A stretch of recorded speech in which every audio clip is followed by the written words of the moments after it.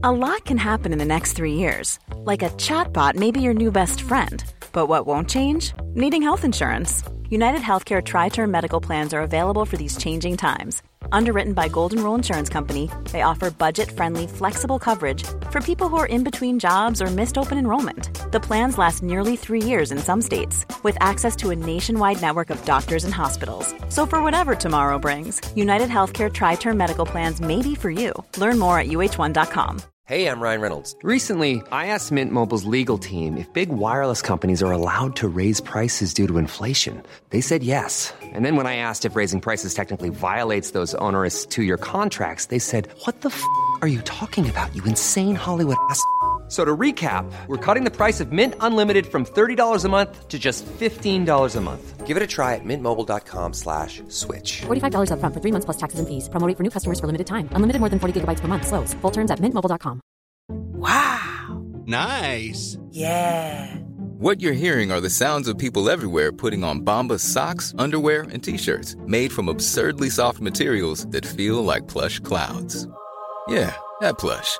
And the best part? For every item you purchase, Bombas donates another to someone facing homelessness. Bombas. Big comfort for everyone. Go to bombas.com/ACAST and use code ACAST for 20% off your first purchase. That's bombas.com/ACAST. Code ACAST. Man får lite så här, man kan sitta och lyssna på musiken själv så bör man gråta för man blir så bara, det är väldigt... Men kan du inte sjunga en liten snutt på den låten här? Jag vet inte om jag har någon röst kvar. Oh, my love, my darling, I've hungered for your touch a long, lonely time. I need your love. Kommer det falsett-grejen? Ja. Ja, ingen röst idag. Vad kostade det där? På ett företagsgig? Det där var 5 kronor. Är du så billig? Ja. För att Magnus Karlsson, min väninna, han brukar alltid när någon säger så här, man kan inte sjunga, det har du inte råd med, brukar han säga. Säger han det? All right. Ja.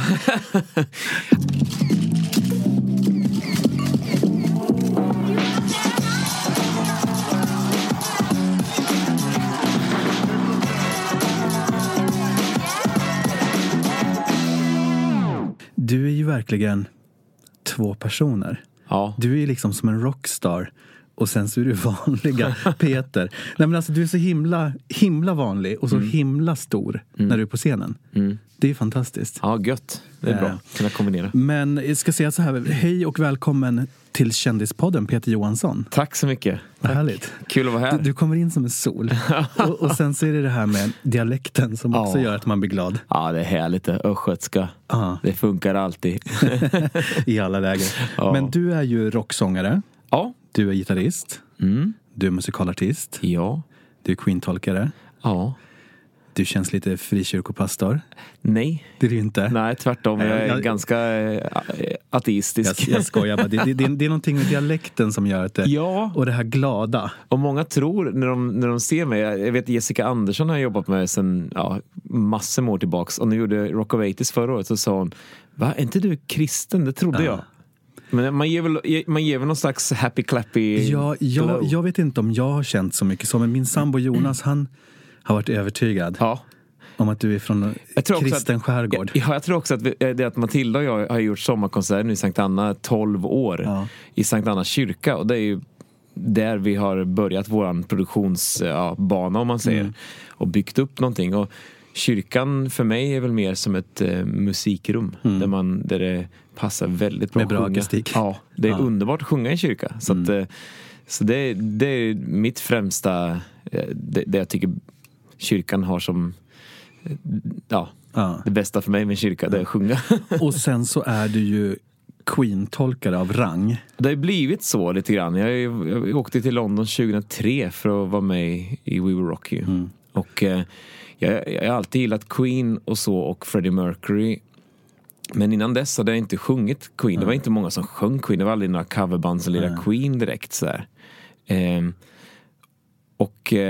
Sen efter musikalen när jag kom hem till Sverige så blev det att man märkte att jäklar, det fanns ett sug efter Queen-musik och folk jämförde mig inte med Freddie Mercury på så sätt. Utan jag fick göra mina egna tolkningar och full frihet för det. Och det är rätt gött. Och det, ja, jag älskar Queens musik. Vad kan man säga? Det är så bredd i deras musik.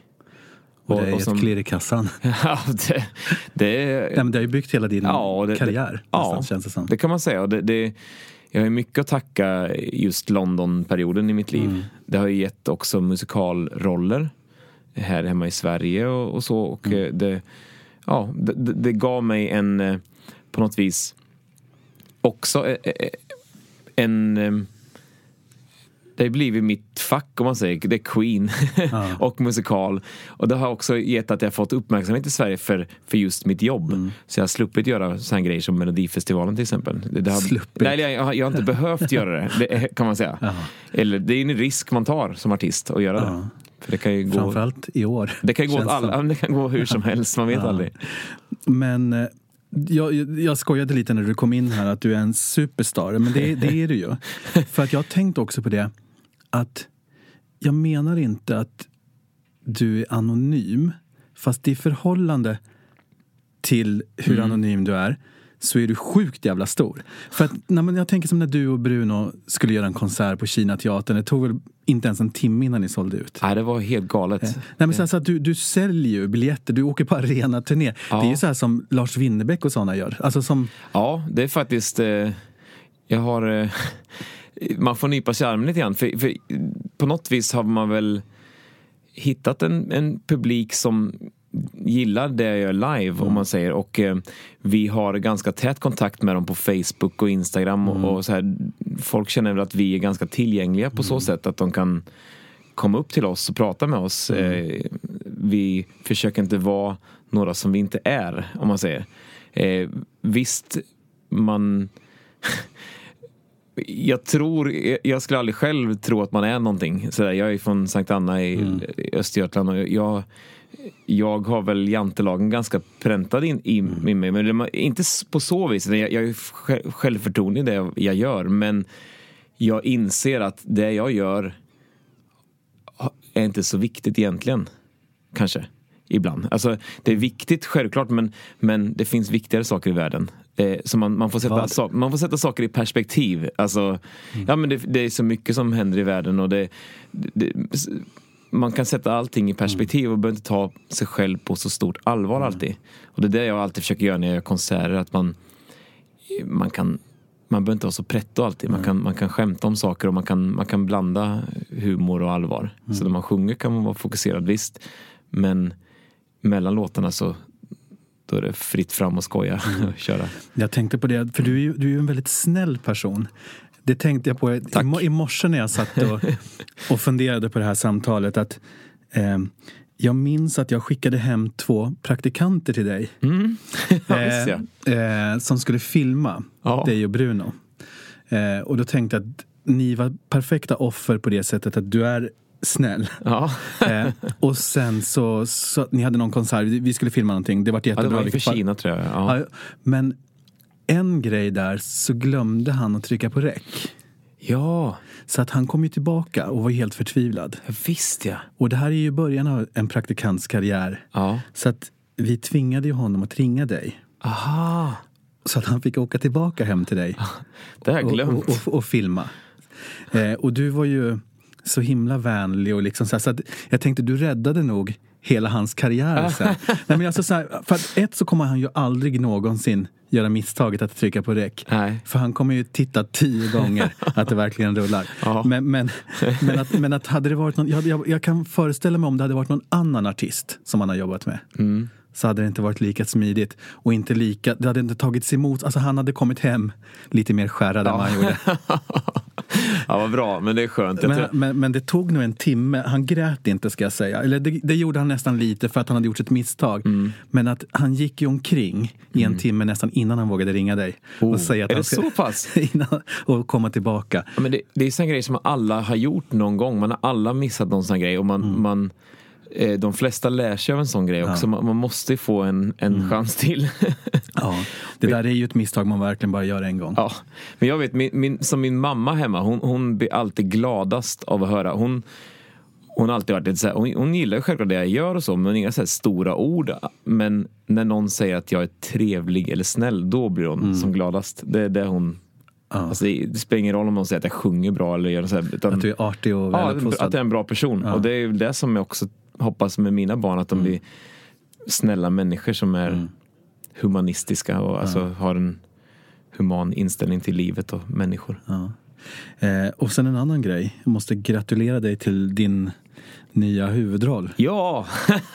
I Ghost, musikalen Ghost. Så att det är Patrick Swayze som sitter här i studion nu. Nobody puts baby in the corner. Ja, men det ska bli skitkul. Berätta lite om det här äventyret. Ja, det blir Sverigepremiär för Ghost. Den har gått på Broadway och i West End för några år sedan och så. Och jag blev faktiskt uppringd av producenten på Tundetain, Bosse Andersson, för typ ett år sedan. Ganska exakt. Så mitt under vår turné då, som jag och Bruno gjorde, så ringde han och frågade om jag ville göra den här rollen. Och det är en sån här roll som man kan inte tacka nej till en sån grej. Ja, men jag har ju vuxit upp med den här filmen och det är en sån episk film. Alla tänker på Dre-scenen där i det här. Men sen också, det är en roll som kommer utmana mig både sångmässigt, teatralt, och det är mycket teknik i föreställningen. Jag kommer vara död eller mer än halva showen. Så att du ska vara lite spooky? Japp, jag kommer gå igenom dörrar och du vet, sen man tar i grejer som inte... Ja, det kommer flyga saker. Man kommer få ha rätt mycket magi i showen. Så det blir något helt nytt. Jag har inte gjort sån musikal innan. För det är ju du och sen så är det Bruno. Ja. Som är din lilla parhäst. Ja, han ska vara the bad guy. Och sen så är det Gladys som är Whoopi. Whoopi, exakt. Och en helt okänd, för mig i alla fall. Ja, men Molly, som Sams tjej heter, spelas av Maria Lucia Heiber Rosenberg från Danmark. Hon är typ Danmarks största musikalstjärna. Fantastisk tjej på alla sätt. Hon sjunger grymt och hon har hela paketet.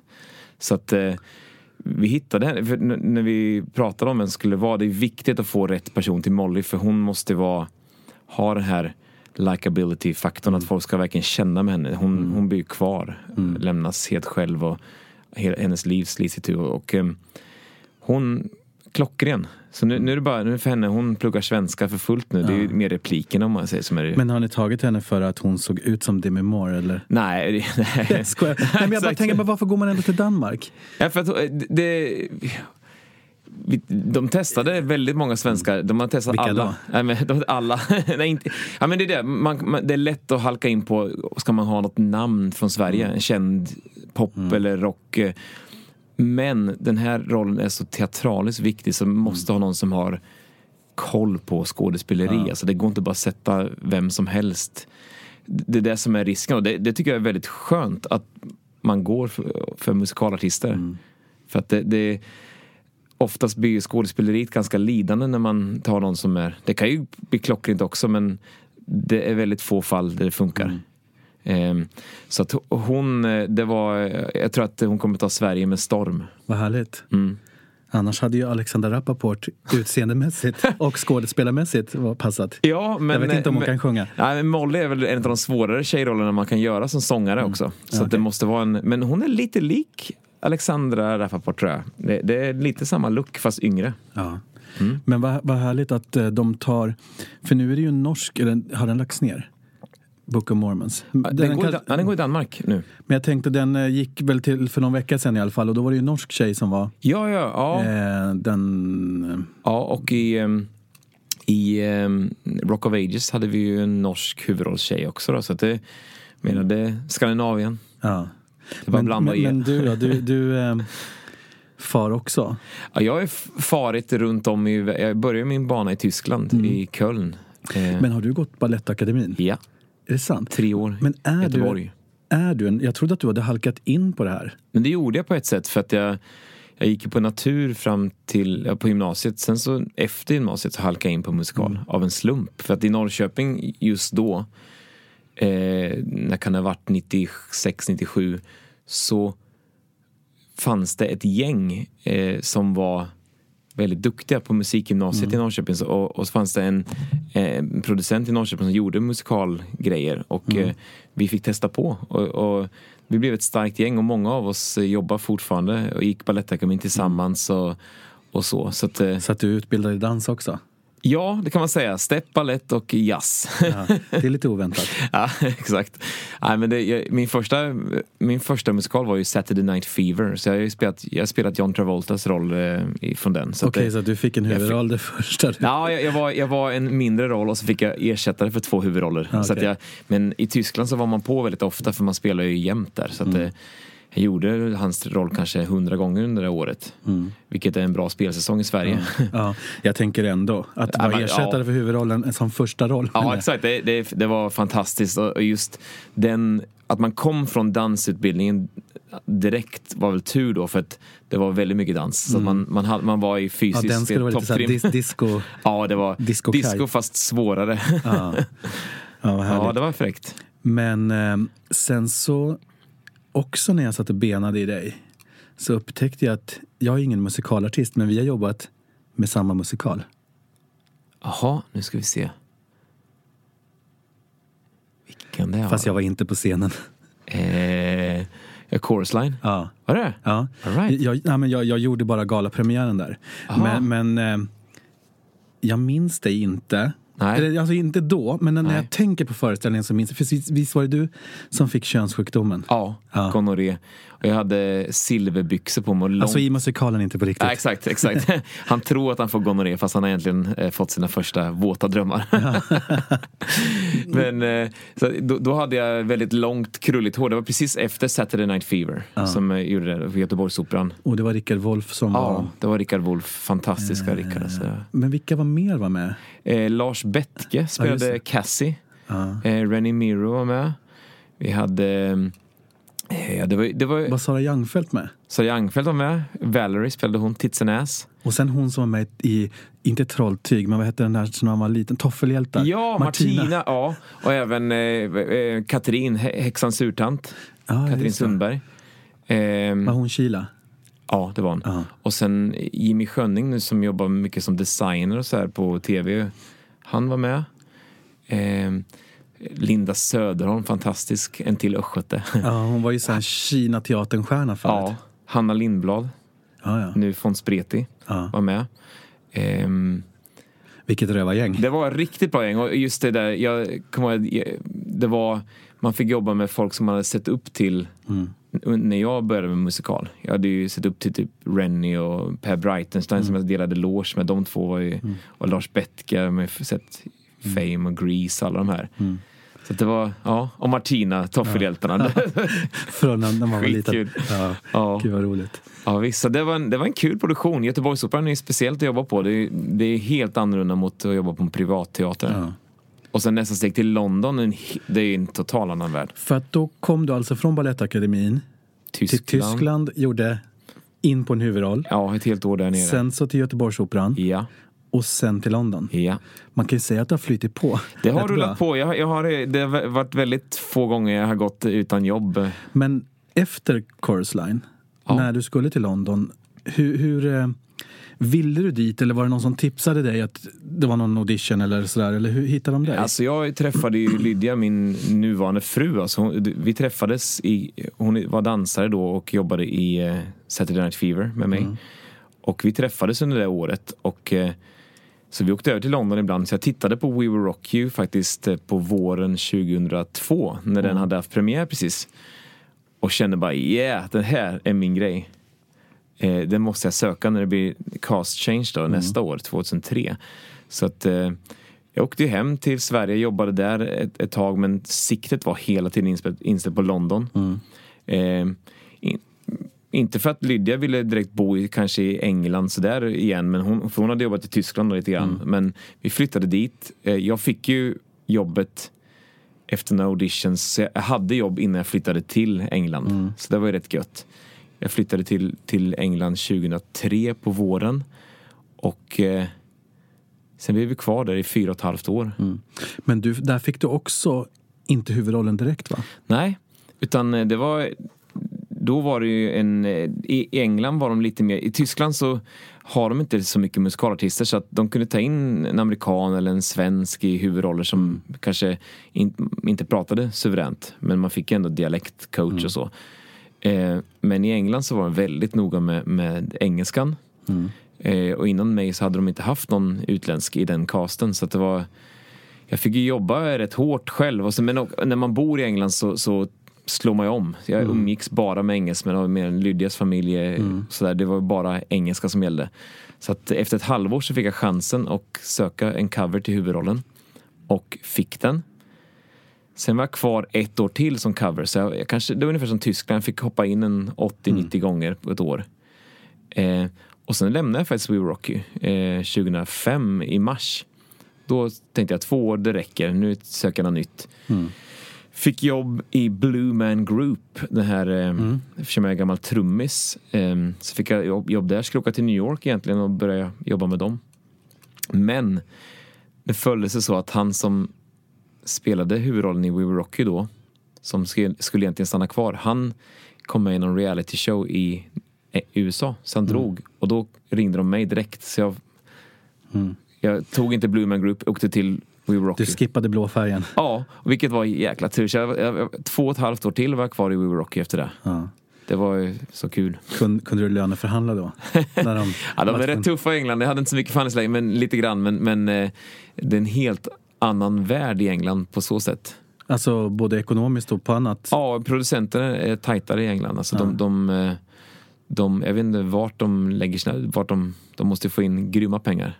Men de spenderar dem inte på löner till de medverkande, det kan jag säga. Men riktigt så jävla dåligt kan det väl inte vara? Är det mycket bättre än i Sverige? Om man säger så här, när man spelar 8 i veckan.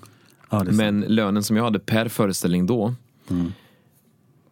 är nog ungefär vad en ensemblemedlem tjänar här för 4 i Sverige alltså. Alltså om man... Ja, nästan jag vet inte, det blir ju bra lön eftersom man gör så många föreställningar. Men om man skulle egentligen det faktiska arbetet som man gör och slitet så var det inte bra. Nej. Men om man är smart och surfar på de här vågorna så ja, men ett namn i England, då jäklar. Ja, absolut. Men jag tänkte också så här, som du sa, att när du kom hem sen så kan du ju surfa på den här West End-vågen rätt bra. Ja, visst. Och i Sverige, det är en annan, man blir mycket mer omhändertagen av producenter. De är oftast mer måna om att alla ska ha det bra på något vis. Här? Ja, jobba för Vicky och Bosse här nere, det är ju underbart. Det är en... man blir... Fast det är klart, Stockholm är ju som en liten familj då. Ja, och jag tycker det lönar sig för att man får ut mer av folk på scenen. I England så... man fick ju egentligen ingenting. Det var ju aldrig någon så här kommer efter 100 föreställningar, då är det tårta på teatern och du vet, det kommer in fruktkorgar och man får det finns kaffe backstage. Det fanns inte ens en kaffekokare i England. Inte ens värme. Nej. Fick du sitta med vantar i pausen? Det var så här, en jul när i mitt omklädningsrum så saknade jag varmvatten i duschen. Alltså det var så här, man bara, jag måste ha en dusch för att det är det viktigaste att bli varm innan föreställningen, så man inte sitter och huttrar. Och då fick de komma in med en sån här power shower som de har i England, så här, som det är en riktig gammal klassiker som värmer upp vattnet i en liten låda. Så att det var enda gången jag gjorde en lite så här diva-strop. Då satte jag ner foten, men det är inte ofta jag gör det. Så, då visste de att det var allvar. Ja, men jag tänkte annars att det ändå var lite så här rangordning på teatern. Ja, jag tänker mer om du som huvudrollsinnehavare inte ens har varmvatten i duschen, hur är det då för ensemble? Ja, och alltså jag eftersom jag gjorde en liten, kan man säga, klassresa i We Will Rock You, att jag gick från att vara ensemble till understudy och till att ta över rollen. Under den tiden så från början så var man ju i Sweden med alla. All right, Sweden, så här, det var väldigt banter bakom scen och många drev med mig och skojade just för att man var svensk och Swedish chef, hurdy-gurdy hela tiden. Och det gillade jag, det var skönt, det var en härlig stämning. Och sen så när jag kom tillbaka sen, då hade de bytt ensemble, så det var många som inte jag kände när jag började igen som huvudroll. Och jag märkte då hur annorlunda man blir behandlad. Att folk var lite så här avvaktande i början och var lite så här, du vet, så jag fick ju själv komma in, sätta mig backstage i det här stora rummet där alla bytt om, bara för att försöka bryta isen och visa att man var tillgänglig. Det är lite klassiskt som chefen får aldrig vara med. Ja, det är, ja. Så att alla andra går på AV och så sitter chefen kvar ensam. Jag vet, och det är rätt sjukt egentligen. Men det tog ett tag innan man fattade det där. Så att, men efter ett tag så bröt man ju den isen också. Det gick rätt snabbt. Men det är ändå, folk tipptåar lite grann runt huvudrollerna. Men kände du dig ändå inte som en stjärna? Nej, men jag tänker mer för publiken. För att jag tänker både på West End och på Broadway så är man ju mer... Ja, men jag har ju dragits med, jag älskar ju shower och musikal. Ja. Och jag har ju dragits med i det så att ända sedan, jag ska inte säga sedan jag var liten, men sen första gången jag åkte utomlands för att se en show så har man ju bara gjort en grej av att man ska gå till sceningången. För det gör man liksom utomlands. Ja. Jag tänker framförallt på Broadway. Ja. Så har jag gjort det som en sport att fånga de största stjärnorna. Ja, allt ifrån mina idoler så här, som till Liza Minnelli som var min första som jag jagade. Då var det mycket folk i Stage Door. Då var det faktiskt kul för hon hoppade ju in i Victor Victoria under bara några, typ 8 veckor. Right. Det var ju Julie Andrews som spelade egentligen huvudrollen. Och då kom det, när vi stod där, så kom det en uteliggare. Så sa han, vem väntar ni på? Så sa vi då att det var Liza Minnelli. Bara, när Julie spelar så är det ingen som står här. Så att, och apropå Ghost så har jag jagat Whoopi där också. Alltså? Hon var med i en riktigt jävla dålig musikal jag såg. Och vad heter den? Whatever happened to the way to the forum eller någonting. Ja, funny thing happened on the way to the forum. Ja, visst ja. Steven Sondheim. Den somnade jag på. Den är lite speciell. Men där så haffade jag både Nathan Lane och... Alltså, jag vet Patrick Swayze, när jag var i London så spelade Patrick Swayze i... vad heter den? Den här musikalen. Han hoppade in efter Ewan McGregor. Luck be a lady tonight. Vad heter den? Och inte det Guys and Dolls? Guys and Dolls, ja. Patrick Swayze gjorde Guys and Dolls ett tag. Och jag kommer ihåg när vi hade några kompisar där vi gick till den föreställningen och helst skulle träffa dem efteråt. Och där var det folk. De fick ju ha grindar och spärra av för att alla ville träffa Patrick Swayze. Det är inte kul att vara hans understudy då när man såhär, sorry, tonight's the role we were played by. Det är min lilla stress när jag går någonstans. När det ska ligga något jävla blad i ens playbill eller någonting. Att jag vet ju när vi gjorde Footloose de gånger som inte Måns var med då, Selmelöv, så kunde man höra folk bara nej. Tacksamt att gå in. Ja, jag vet, men jag kommer ihåg det här också, så dissade jag Sarah Jessica Parker. Aha. Det var innan hon slog igenom i Sex and the City. Då stod jag valde på gatan så här, vem ska jag ta? Okay. Så kom hon ut och ingen ville ha hennes autograf som bara gick iväg. Så jag tänkte på det, sen vilken revansch hon har fått. Ja, verkligen. Verkligen. Men ja, men det är speciellt det där. Så det var samma i West End. Dominions stage så ligger ju inne i en gränd långt bak egentligen, men det var alltid folk där och det var alltid det var mycket skolklasser från olika delar av Europa och det var även mycket svenskar som var där också. Men är det den stora, är det som en liten backe ner backstage utanför? Nej, det går ju som en gränd bakom det. Dominion ligger ju på hörnet av Oxford Street och Tottenham Court Road. Ja. Så att det är gigantisk, men det är också så här riktigt sunkig backstage. Det känns som att alla är det. Ja, det luktar liksom lite kiss i hela London. Ja, verkligen. Och det är trångt. Men det är ändå mysigt. Det var ens hem. Och när man kommer in där så får man välja flashbacks. Men när glöms man bort då? Alltså den här meriten. Om du skulle liksom vilja West Enda igen. Ja.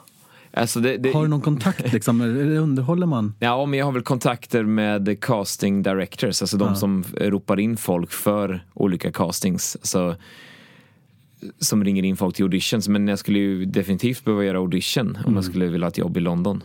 Behöver du göra det i Sverige? Nej. Som tur är. Jag gillar inte auditions. Det är inte då man har alltså, när man får jobba med en föreställning, då man har chansen att verkligen arbeta in någonting och få ta det, du vet. Men vilken är den sista audition du gjorde för något du ville ha då? 2005 Blue Man Group. Senast jag gjorde. Det var ett tag sen. Sen 12 år. Jag är rätt dålig på auditions nu för tiden. Sen har du varit en star. Nej, men det... Fast du har väl inte varit arbetslös? Nej, en dag sedan dess. Jag skapar ju mina egna jobb också i och med att vi producerar så mycket så. Men det är en viss... Alltså, när man bodde i London så gjorde man ju en period rätt mycket auditions. Så då blir man ju bättre på det. Men det är också en övningssak. Hantera nerver och sånt. Men vad är det bästa minnet då kvar? Alltså från London-tiden? Så här, känner du de som är i Queen? Ja då, visst. I alla fall Brian och Roger, gitarristen och trummisen, de var ju där ganska ofta och så. Och jag fick ju en gitarr av Jenna, min motspelerska som spelade Scaramouche. Vi gjorde massor med föreställningar tillsammans. Så hon och Brian May fixade en We Were Rocky-gitarr, en Brian May-gitarr som var lackad i We Were Rocky-loggan. Som Brian har signerat och så här, och på sista föreställningen. Jag fick ju väldigt mycket vänner där, alltså i den perioden också. Man har väl kvar väldigt många. Det var ju som en stor familj lite grann. Så det är där när man jobbar i London så ser man ju varann 6 dagar i veckan i ensemblen. Medan i Sverige så har man 3 dagar i veckan kanske. Så det var verkligen ens liv. Och så har ni dubbla föreställningar. Ja. Men gjorde du matinéerna också? Det gjorde jag mitt första år. Andra året så fick jag faktiskt, den gången vi hade 8 i veckan, det var en gång i månaden, så fick jag ledigt en dag. Eller nej, en föreställning. Så det var, jag brukar ta ledigt på onsdagskvällen. Och jag minns att jag och Lydia gick och tittade på Christian Slater i Jökboet, och jag somnade i andra akten. Jag var så trött. Jag var så... shit. Men det var det, man sov, man drack vatten och man försökte hålla sig frisk för att klara kvällens show. Det var ju en rock. Men sen så slutade du. Och då kom du hem och var understudy till Måns då, eller vadå? Nej, utan Måns och jag och Anna Salin var ju de 3 huvudrollerna i Footloose. Måns spelade bad guy. Och jag spelade Ren, alltså Kevin Bacons roll. Det var ju egentligen, jag gjorde Så ska jag låta 2006, medan jag fortfarande var i London. Det var ingen som visste att jag... Gjorde du den med Anna Bok? Ja, exakt. För vet du vad? Jag kommer ihåg dig då. Trots att jag hade sett dig säkert 10 gånger i Chorus Line, så var det ett töcken. Men jag minns verkligen den där killen. För du var verkligen som den där glödlampan som när du kom in här, som jag sa. Alltså din utstrålning och så. Så man mindes ju dig. Du tog ju verkligen över programmet. Men det kändes och sen så hoppade du sönder golvet. Jag visste det. Du hade fortfarande glasgolv. Det har de fixat nu så man inte kan hoppa sönder. Men det var så här klockrent program. Hela programmet började med att jag gjorde Bohemian Rhapsody. Så det var där på något vis jag befäste min Queen-status på något vis kanske. Och det var häftigt. I den vevan också så ringde Robert Wells och ville att jag skulle vara med i Rhapsody Rock på Cirkus, som gjorde en veckan i februari där 2007. Så jag fick åka hem och göra lite grejer, och då började folk få upp lite ögonen att jag faktiskt spelade en huvudroll. För innan dess så var ju bara det är Peter Nilsen, Peter Jöback som har gjort huvudroller. Som har gjort huvudroller i West End. Men ingen visste att jag gjorde det på en av de största teatrarna. Men då började det komma svenskar efter Så ska det låta. Då jäklar hände det, och då ringde ju Footloose-producenterna och frågade om jag ville. För där kändes det verkligen som att du gjorde det är sällan man ser liksom ett genombrott i tv. Ja, exakt. Det blev verkligen... Nej, men man känner att det här är någonting speciellt. Ja, och det kommer väldigt många fortfarande som säger att de såg det. För nu så såg jag också en playlist på YouTube bara, som jag hade på medan jag skrev det här. Och då så såg jag den här, alltså du verkligen Anna Bok fick ju inte en syl i vädret. Och nu är inte det här ett påhopp på henne, men... Hey, I'm Ryan Reynolds. At Mint Mobile, we like to do the opposite of what Big Wireless does. They charge you a lot, we charge you a little. So naturally, when they announced they'd be raising their prices due to inflation, we decided to deflate our prices due to not hating you. That's right. We're cutting the price of Mint Unlimited from $30 a month to just $15 a month. Give it a try at mintmobile.com/switch. $45 up front for 3 months plus taxes and fees. Promo rate for new customers for limited time. Unlimited more than 40 gigabytes per month. Slows full terms at mintmobile.com. Burrow is a furniture company known for timeless design and thoughtful construction, and free shipping. And that extends to their outdoor collection. Their outdoor furniture is built to withstand the elements, featuring rust-proof stainless steel hardware, weather-ready teak, and quick-dry foam cushions. For Memorial Day, get 15% off your Burrow purchase at burrow.com/acast, and up to 25% off outdoor. That's up to 25% off outdoor furniture at burrow.com/acast. There's never been a faster or easier way to start your weight loss journey than with PlushCare. PlushCare accepts most insurance plans and gives you online access to board-certified physicians who can prescribe FDA-approved weight loss medications like Wegovy and Zepbound for those who qualify. Take charge of your health and speak with a board-certified physician about a weight loss plan that's right for you. Get started today at plushcare.com/weightloss. That's plushcare.com/weightloss. plushcare.com/weightloss. Där röstmässigt känns det också som att sätta in en 2 miljoners sportbil mot en trampbil. Nej, men så här, nej, men det var ju lite så. Det är inte, det var ju, där kändes klasskillnad, men det kändes att nu var det här ett hopklipp, men hon fick ju verkligen inte en syl i världen. Jag kommer inte ihåg vem ni... Vi sjöng mot Ola från Idol-Ola. Och Carolina Vuglas. Okay. Det är kul, för jag och Carolina träffas på i lite olika så här tävlingsprogram sedan dess. Så det var en skön kombo. Alla är så olika på sitt sätt, vilket är rätt gött. För om man är för lika ibland så kan det släcka ut varandra. Att det var det som var skönt med mig och Bruno. För egentligen skulle vi kunna släcka ut varandra. För att vi är på samma våglängd typ. Fast vi har hittat våra roller på sådana gött sätt. Så att man kompletterar och gör varandra bättre. Och det är fräckt. Ja, det är häftigt. Jag ska bara, innan vi släpper så ska det låta, så såg jag också, det kanske var året efter du var med Bullerby Anna. Ja, Anna Salin gör ju det, ja visst. Och då så såg jag, då regerade du ju också. Du var helt, inte manisk, men du verkligen tog över, för att jag såg att då tävlade du mot Carola Häggkvist och Andreas Jonsson. Ja. De satt som 2 åskmoln just i det här klippet. Jag såg dem, jag antar att ni vann, för jag tittade aldrig klart. Vi vann. Men du sjöng alltså låt på låt. Ja, jag minns att Anna sjöng rätt mycket låtar också. Hon var taggad som bara den för att vinna. För Carola hon är en legend i Sverige, så att det är bra motstånd. Men jag minns, nu träffade jag Andreas faktiskt i somras när vi gjorde Doobidoo.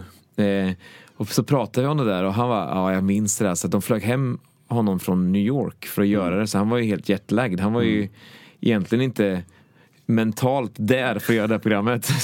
Ja, stackars Carola. För att men annars, det är ju nästan lite så här, det är som att svära i kyrkan att försöka att slå ut Carola.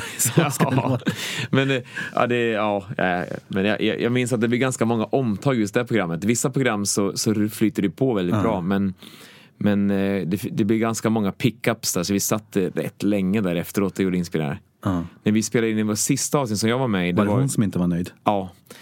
När vi gjorde sista med Jersey Boys möte Per Andersson och Jessica, då var det tvärtom. Då allt bara flöt på, och sen efteråt fick de klippa bort typ en timme av programmet, för det blev så många bra nummer som jag aldrig varit med i ett sånt program när det var sånt flyt. Alltså det var...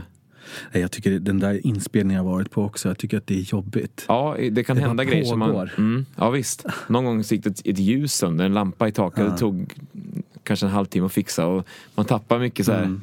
Fast det svenska är ju väldigt mycket mer spontant än det norska till exempel. Jag har varit med där nu. Ja, det har inte jag sett.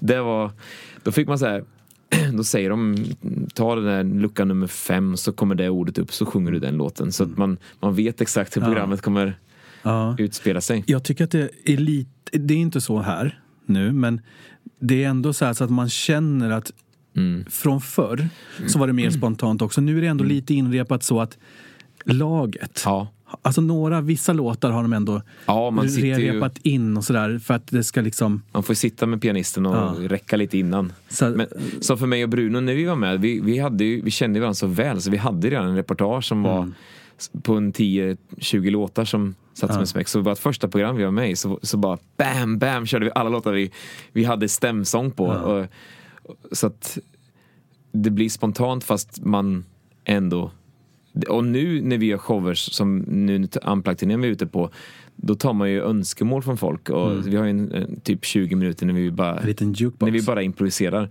Och det är kul, för man kan ju rätt många låtar. Oftast blir det ju låtar som man känner igen, som folk önskar. Men då håller man sig på tå lite grann. Men hur länge ska ni vara ute på den här turnén? Vi slutar faktiskt i helgen. Jönköping, och sen har vi 3 Norrköping. Härligt att du kommer och gör reklam. Ja, exakt.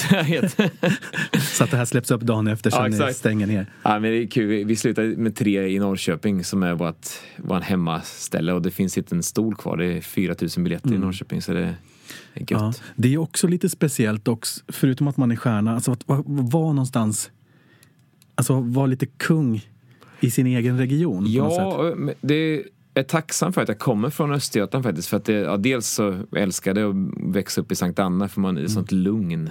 Man fick ett lugn i kroppen tror jag från början. Men sen så och var stolt för att man är från Östergötland, och när jag är på scenen så pratar jag ännu bredare östgötska och då på något vis vi gillar Östergötland, och östgötarna verkar gilla oss också. Det är som en gemensam kärleksförklaring. Och det är gött att ha någonstans där som man verkligen, det är hemma. De som är från Stockholm har det inte lika lätt. Nej, men det är lätt att försvinna i bruset i Stockholm. För jag tänker så här, Åsa Fång, som är en av de bästa. Ja, hon är fantastisk. Alltså, musikaltjejen som jag vet, och hon är ju liksom drottning i Göteborg. Ja. Så, hon är Malmö också. Hon är på Malmöoperan har ju hon blivit lite deras primadonna på något sätt. Men annars också, jag har ju bott i Göteborg, därför kan jag se liksom hur hon är ju riktigt svinbra, så att hon hade varit en stjärna här också kanske, men där är hon verkligen stjärnan. Så att just för att hon kommer någonstans ifrån så där. Ja visst, exakt. Och det är som David Lindgren nu uppifrån Skellefteå. Det är, man är stolt för var man kommer ifrån, och man som i början av min karriär så också så Norrköpings Tidningar skrev om oss, så det gjorde att vi fick folk som började få upp ögonen för oss ganska tidigt, redan början av 2000-talet eller kanske slutade. Och då Norrköpings Tidningar når kanske 120-150 000 pers, och det är ganska stort ändå för så lite. Och det var där på någonstans vi befäste det redan slutet av 90-talet. Ja, det räcker ju för att bygga en plattform. Ja, och de här Sankt Anna-konserterna som vi gör varje år, från början var det ju mest östgötar, men nu kommer ju folk från hela världen. Vi har från Filippinerna till och med. Har du fans där? Ja, det har jag. Det är helt sjukt, men ja. Ja, det är faktiskt sjukt. Ja. Men vad har du annars gjort för musikaler då? Ja, efter Chorus Line så blev det We Were Rock i London, sen så Footloose här hemma. Sen så tog jag en liten time-out där i några år och tänkte att nu ska jag försöka göra mina egna konserter och så här och mer. Så det gjorde jag Champions Rock, min Queen Tribute och så här. Men sen så ringde ju Bosse från To Entertain och sa att vi har en perfekt roll för dig. Du ska spela ett Stacey Jacks, riktigt svin, en gammal hårdrockssvin från i Rock of Ages på Kinateatern. Och jag bara yes, perfekt. Var det den som Tom Cruise gjorde på filmen? Ja, exakt. Okay, ja. Så det var perfekt för mig också, för då fick jag tappa 10 kilo och börja deffa lite. Så jag var tvungen att, det var mycket bara överkropp i den föreställningen, så att då började jag spela squash mer också. Så det är bra. Sen så var det. När jag började repa Rock of Ages under repperioden så blev jag kontaktad av Göta Lejon som skulle göra Jesus Christ Superstar på turné. Och då behövde den får jag ångest av. Ja, men jag älskar. Alltså den är bra, men just att där var det en som typ dog framför mig när jag var i London. Nu skrattade jag, det var inte alls roligt. Var det? Men ja, alltså det var min kompis är jättekänslig om någon pratar i publiken, tisslar och tasslar. Och det satt några italienare framför som höll på att tissla och tassla innan första akten är slut. Så att min kompis knackade dem på axeln och sa shh, sådär hela tiden. Och sen så kom det in ambulanser och allting. Oh shit. Så att då fick jag så dåligt samvete att vi liksom hade varit på dem. Ja, så att jag får rysningar av den musikalen faktiskt. Ja, Men du har andra minnen. Ja, när vi gjorde den på Arenaturnén 2014 så kan man säga att jag tror det var minst 3-4 som svimmade varje föreställning, för att det var så mycket, det var ju närbild på när Ola blev piskad, det var så mycket blod, det bara rann blod över honom, till slut var han helt förstörd. Så att det hände att folk svimmade under den i publiken. Som fick bäras ut, så det var ambulansen där också. Ja. Men du, jag har tänkt på en annan sak förresten just med Göta Lejon, för där var det en som fick ett hjärtstopp också en gång. Det beror väl på att det är så gammal publik i teatervärlden. Men hur mycket ser man när man står på scenen? Vad ser man? För här var det en av skådespelarna som bröt, och då var det ändå en som satt uppe på vad heter det? Balkong. På balkongen. Ja. För han såg att det hände någonting, men ser man ut så väl? Ja, nej, det är inte alltid man gör det. På Kina ser man ganska väl när det reflekteras från scenen. Det beror på hur mycket LED-screen de har. Det brukar lysa upp rätt väl om man har LED. Ja. Men annars så, om man strålkastar i ansiktet så brukar man inte se så mycket alls. jag vet i London så var det slagsmål innan showen började en gång för att folk som hade fått samma biljetter som du vet, de kommer som man sitter någon på en stol som har samma nummer. Och då är det naturliga att slå ner. Ja, exakt, då blir det slagsmål på en lördagkväll. Men alltså man ser ju ofta så när man gör konserter så då brukar ju folk ropa till en så man får kommunicera med folk hela tiden också. Så nu i Eskilstuna när vi spelade i helgen så satt det 2 tanter och pratade hela tiden så de var väl lite överförfriskade så att det är en balansgång det där att hantera. Vintanter. Ja, exakt. Men blir du irriterad på sådana? Är du så här som Persbrandt som skulle kasta ner en stol på dem eller något? Nej, det där beror helt på vilket sammanhang det är i. Jag tycker väl synd om oftast brukar de sitta runt om lösa sånt. Alltså det är ju inget som jag som skådis behöver ta tag i kanske. Det finns ju folk som jobbar med det som jag vet att jag kommer ihåg när vi såg vad heter den? Chicago på Eriksbergsteatern gick det med Jan Malmsjö och Petra Nilsson och när jag gick på Balettakademin så gick vi och kollade på den. Det var något rep och så ringde det en mobil och precis i början när mobilerna hade kommit då så då gick Malmsjö i taket. Ja, exakt. Han kollade ut, stirrade riktigt så här. Tog en konstpaus och det känns väl som man skulle kunna ta en taxi hem då. Ja, exakt. Men så började han igen så här, back in. Ja. Men jag kommer den blicken han kastade ut var riktigt läskig. Ja, fantastiskt. Men ofta, jag tycker det är roligt att skoja om sådana. Om man gör en konsert, då kan man skämta om det.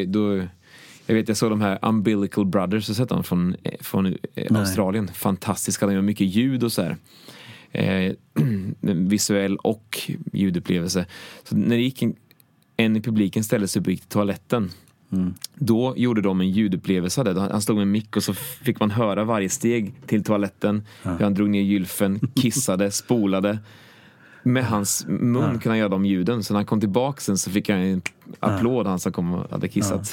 Han kommer aldrig våga kissa. Ja, exakt. Man ska fokusera på dem, det är rätt gött. Fy fan. Ja, vad kul. Men man ser också folk som sitter med mobilerna så lyser det upp deras ansikte. Då ser man. Och det kan vara rätt kul att kommentera ibland. Alltså, de har egen som spotlights. Camilla Läckberg fick ju skit för det på någon... Hon satt på Jersey Boys, minns jag. Ja, det var den premiären. Ja.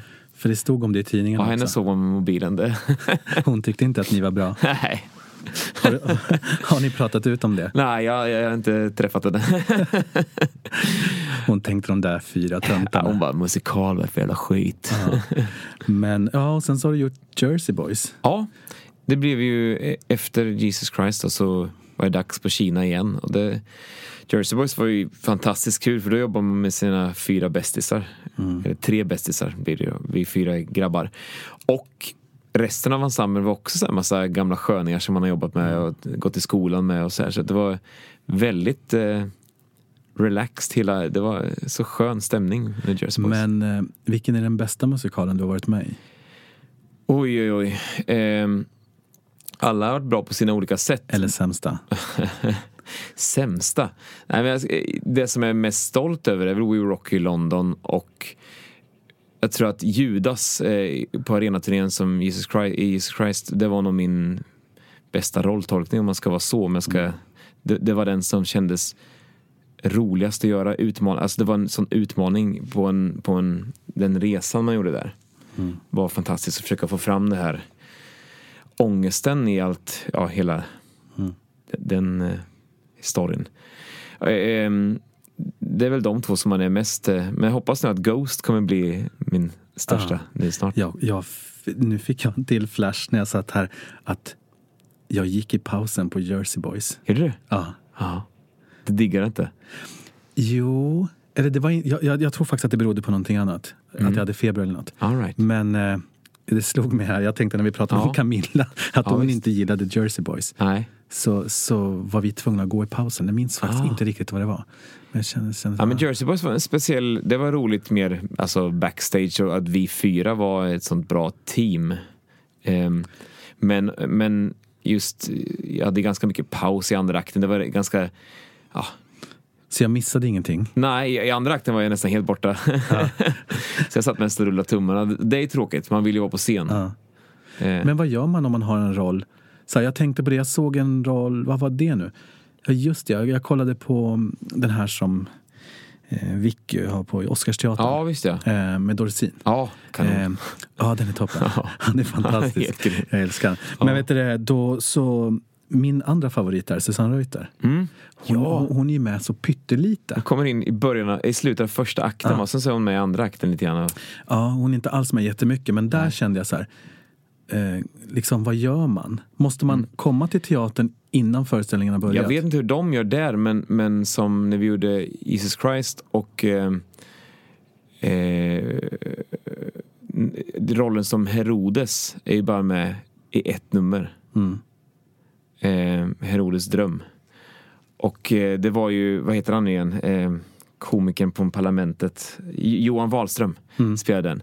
Och ibland så satt han och kollade på första akten. Och ibland så var han på hotellet, så han kom in lagom i paus och sminkade sig. Så att det är olika hur man gör. Jag vet, han spelade pop, som den gamla hippen hette i We Were Rocky, som inledde hela showen och slutade den. Han hade ju en paus, så han skulle kunna åka till en annan teater och gjort en vanlig play. Alltså, han kunde varit med i vilken annan teater som helst under den tiden, hans väntetid. Han hade i och för sig en väldigt fin loge längst upp, så han kunde, det var mer som en liten lägenhet. Så någon får gå och väcka honom. Ja, exakt. Det var ju Nigel Planer som spelade den rollen från början. Han som var med i The Young Ones, det här, vad hette de på svenska, de här punkarna som... Den tv-serien? Ja, exakt. Ja. Så han var ju väldigt soft person, hippie.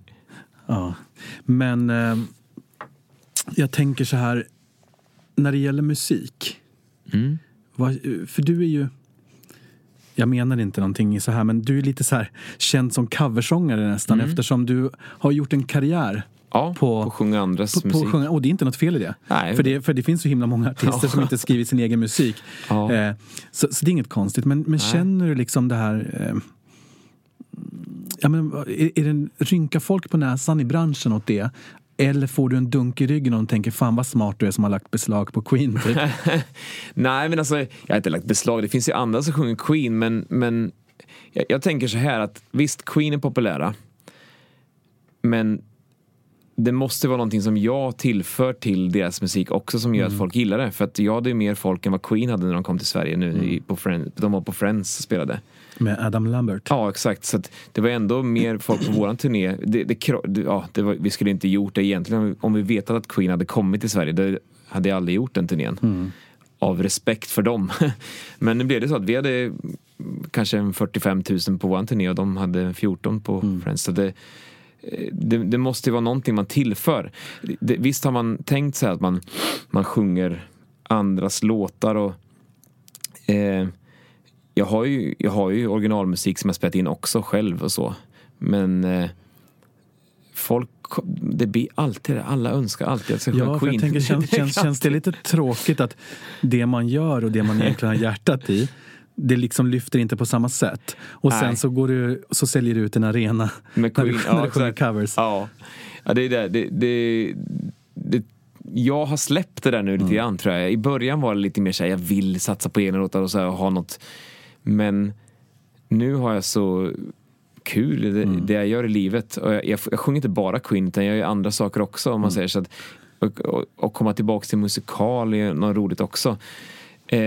Så jag släppte det grann. Visst, jag släpper egen musik gör jag också, men det är ingen press på det på samma sätt och hitta just den grejen.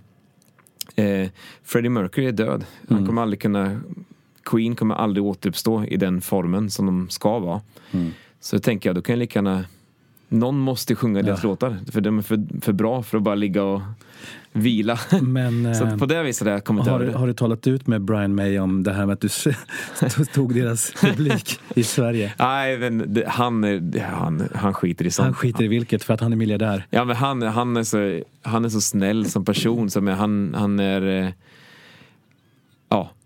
han är supportive och det jag gör också, så att det är inga problem alls. Men vilken är din favorit Queenare, alltså låt? Det där är olika, men en låt som jag riktigt gillar, det är These Are The Days of Our Lives. Det är en fin låt som de skrev sent i karriären. Det var den sista videon som Freddie spelade in, och man ser hur han är helt utmärglad i ansiktet och de sminkar honom mycket. Har man ens hört den låten här på sig? Those were the days of our lives. Den är sist i We Were Rock, en av de sista låtarna. Och sammanfattar deras karriär lite grann. Det är en av mina favoritlåtar. Den är väldigt vacker och effektiv. Jag vet, vi spelade den faktiskt i Borås på någon Älvsborgsgala när Claes Ingesson hade precis gått bort, och då visar de ett bildspel på honom bakom. Man får den låten passar till väldigt många sammanhang och man blir väldigt sentimental av den. Sen finns ju en låt för alla stämningar inom Queens digra repertoar. Det finns ju hur många som helst. Och vissa är svårare att sjunga än andra. Det är inte lätt att sjunga dem heller. Det är en liten brottningsmatch varje gång. Man måste vara väldigt pigg i kroppen. Det känns som att det är så många låtar i en låt ibland. Jag menar, Bohemian Rhapsody, första gången jag hörde den så kom jag satt på någon Kina-restaurang och de spelade Queen Greatest Hits på repeat. Och så tänkte jag, det låter som, jag tror det var 3 låtar. Eftersom det är verkligen olika partier i låten. Sen fattade jag att det var en, och det desto fräckare. Det roliga är att det var, jag såg någon så här, de gjorde någon låt så här, comparison, någon låt som Beyoncé hade gjort, och det var typ 20 textförfattare och det enda de sjöng var typ la la la, och så såg man Freddie Mercury ensam upphovsman för Bohemian Rhapsody innan, när det var rullbandspelare fortfarande, så att han hade skrivit ner hela det operapartiet i en telefonkatalog, på baksidan en telefonkatalog, och hade allting i huvudet. Där snackar vi talang alltså. Tänk om han hade levt Under fortfarande. the influence of drugs. Ja, kanske det. Men det blir bra. Ja, men man undrar ju vad skulle en sån som Freddie Mercury kunna uträttat fram till nu, om han levt samma med John Lennon. Vad hade han kunnat gjort? Det är ju, de var ju fortfarande på piken av sin karriär. De var fortfarande produktiva och Spännande. Ja. Men jag tänker nu, om vi hoppar in på din kompis Bruno. När vart ni väninnor? Vi blev väninnor när vi började dela loge på Kina-teatern 2013. När vi gjorde Rock of Ages.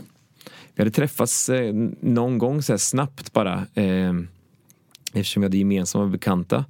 Han är från Valdemarsvik, jag är från Sankt Anna. Det är egentligen bara 40 minuter mellan. Så han är också från Östergötland. Men han är ju 8 år yngre än mig, så jag hade redan dragit från stan innan han började. Så det var så här, när vi delade loge, vi klickade direkt och hade skitkul. Det var bara ren glädje. Och så började vi på något vis göra så här Facebook-videos som vi släppte från logen. Vi satt och jammade med våra gitarrer och sjöng i karaktärerna som Stacy och Drew från Rock of Ages. Och de blev poppis och folk började skriva och önska låtar och det. Så att det blev att vi veckans video blev en liten grej där. Och det kommer väl tillbaka nu förhoppas i höst. Ja, exakt. Att vi satt där och bara lajade, och det är så vi har byggt hela våra showvarumärke, att vi lajar på scen och har jäkligt kul, och sen sjunger vi, försöker sjunga skiten av allt. Men är ni Sveriges bästa sångare? Nej, vad fan, lägg av. Ja, vi gör så gott vi kan. Ja, men nu säger det också. Man kan inte säga att man är bäst på någonting som är så man kan bedöma så många. Jag kan ju ha 5, 6, 7, 8 favoritsångare som ändras hela tiden också. Det kommer nya som man Men annars då, svenska sångare? Svenska sångare som man alltså men sånt som Tommy Körberg har man sett upp till i alla år. Björn Skifs tycker jag är fantastisk. Det är inte bara som sångare utan även som artist, och hans karriär i sig är ju unikt i Sverige. Men annars så man ser upp till mycket musiker och sånt, alltså spelmässigt. Jag är mer intresserad av gitarrister till exempel, och trummisar, och man kollar in och utvecklas på den delen själv. Nu i den här Unplugged-turnén som vi gör, jag, Matilda och Bruno, så spelar vi alla instrument själva. Vi har inga musiker med oss, utan då hoppar jag mellan gitarr, piano, trummor, banjo, munspel. Man testar allt. Och Bruno spelar triangel. Han spelar allt också. Han hoppar också. Han spelade också trummor när han var yngre, så att det är kul att få leva ut de musikerdrömmarna också. Men vi pratade lite om Mello här. Bruno har väl varit med i Mello? Nej, hans brorsa var med i Mello. Jaha. Daniel. Jaha. Hans brorsa Daniel Missiganis var med typ 2000. Vad kan det ha varit? Ja, det var länge. 7-8. Det var, ja, men jag har hela tiden gått och trott att det var Bruno. Nej, det var Daniel och Pame. De är ganska lika ändå, men ändå rätt olika. Jag tänker nog på namnet. Ja, det är det. Det är rätt ovanligt.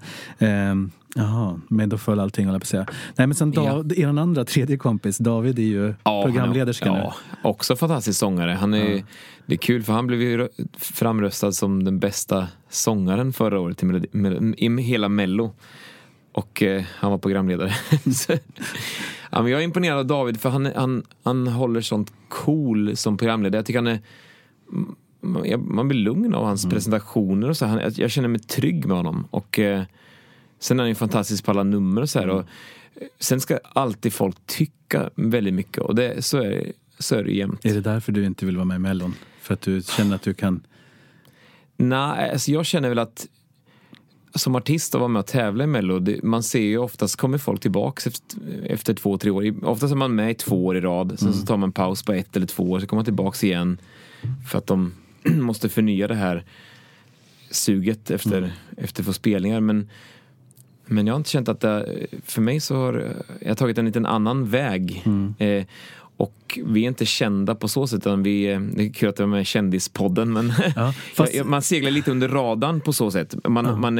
Man är erkänd på ett sätt inom branschen, och man har en följarskara som är väldigt trogna besökare på konserter. Jo, men det är det som jag tycker gör det lite fascinerande. Just att nästan det här som att... Jag trivs inte med att gå på premiärer och sånt. Det gillar jag inte. Men får du många sådana inbjudningar, eller går du under radarn även där? Att de inte tänker på dig? Ja, oftast är det så. To Entertain brukar jag få till, eftersom jag jobbar mycket med dem. Så när det är så här, som Book of Mormon och Ledin och sådana grejer. Och det är kul, men jag avskyr när man kommer till det här stället när man ska gå fram och ta kort på röda mattan. För jag känner mig inte riktigt... Jag är inte där. Nej. De vet inte vem jag är, fotograferna.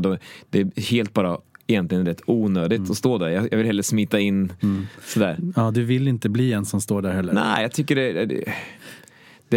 det finns andra som kan fylla den kvoten. Ja, det finns ju faktiskt andra artister som är mer röda mattan än artist. Ja. Liksom. Ja, visst. Det är det. Och i Mello finns ju de som är mer andra grejer än sångare kanske. De har halkat in. Tänker du på Edvard Blom? Nej, delvis. Nej, men det är ungefär som att jag skulle ställa mig och spela Stravinsky på stråke någonstans och låtsas att jag är en violinist och lära mig att spela fiol på 3 veckor. Kanske. Men nu framöver här då. Er turné är slut i helgen. Ja. Och sen så kommer du ha någon semester, kanske någonting, var ledig någon gång? Lite grann. Jag kommer gigga rätt mycket så här, olika företagsspelningar och andra små konserter här och där. Ja, just det, du ska in på en teater sen, då får du dåligt betalt. Ja, exakt. Men när börjar ni repa Spök då, eller på att säga Ghost? Ghost är att förväxla med Spök. Ghost börjar vi repa i slutet av juli. Första måndagen där som... Så sent? Ja, typ 30 juli och sånt. Brukar man inte köra liksom lite innan sommaren och sen... Nej, det är väl mer stadsteatrarna som har råd att göra sånt. Jag tänkte säga att det har inte råd med. Nej, alltså är man privatteater så är det ju oftast är det 6 veckor så är det max. Det förstår jag, för det är ett enormt projekt att ta sig an. Men vad blir ditt paradnummer då? I Ghost? Men alltså musiken, vad är det för musik? Den mest kända är ju Unchained Melody, Righteous Brothers. Den här scenen när de drejar och sådär i filmen. Den kommer ju vara med. Och den kommer i olika sammanhang i hela musikalen. Jag kör den med gitarr i början när jag förför Molly. Förför danskan. Ja, exakt. Då ska jag spela den på lite ackgitarr så här. Och sen så kommer den tillbaka i slutet i själva absolut sista scenen. Ja, när de dansar ihop. För det är en scen när han tar över Whoopi Goldbergs kropp. Och de får dansa tillsammans. De connectar där en sista gång. Och den scenen, då kommer den låten tillbaks. Och sen så hade väldigt emotionell, hela den här sista delen är ju väldigt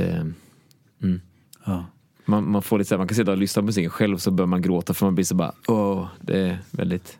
Men kan du inte sjunga en liten snutt på den låten här? Jag vet inte om jag har någon röst kvar.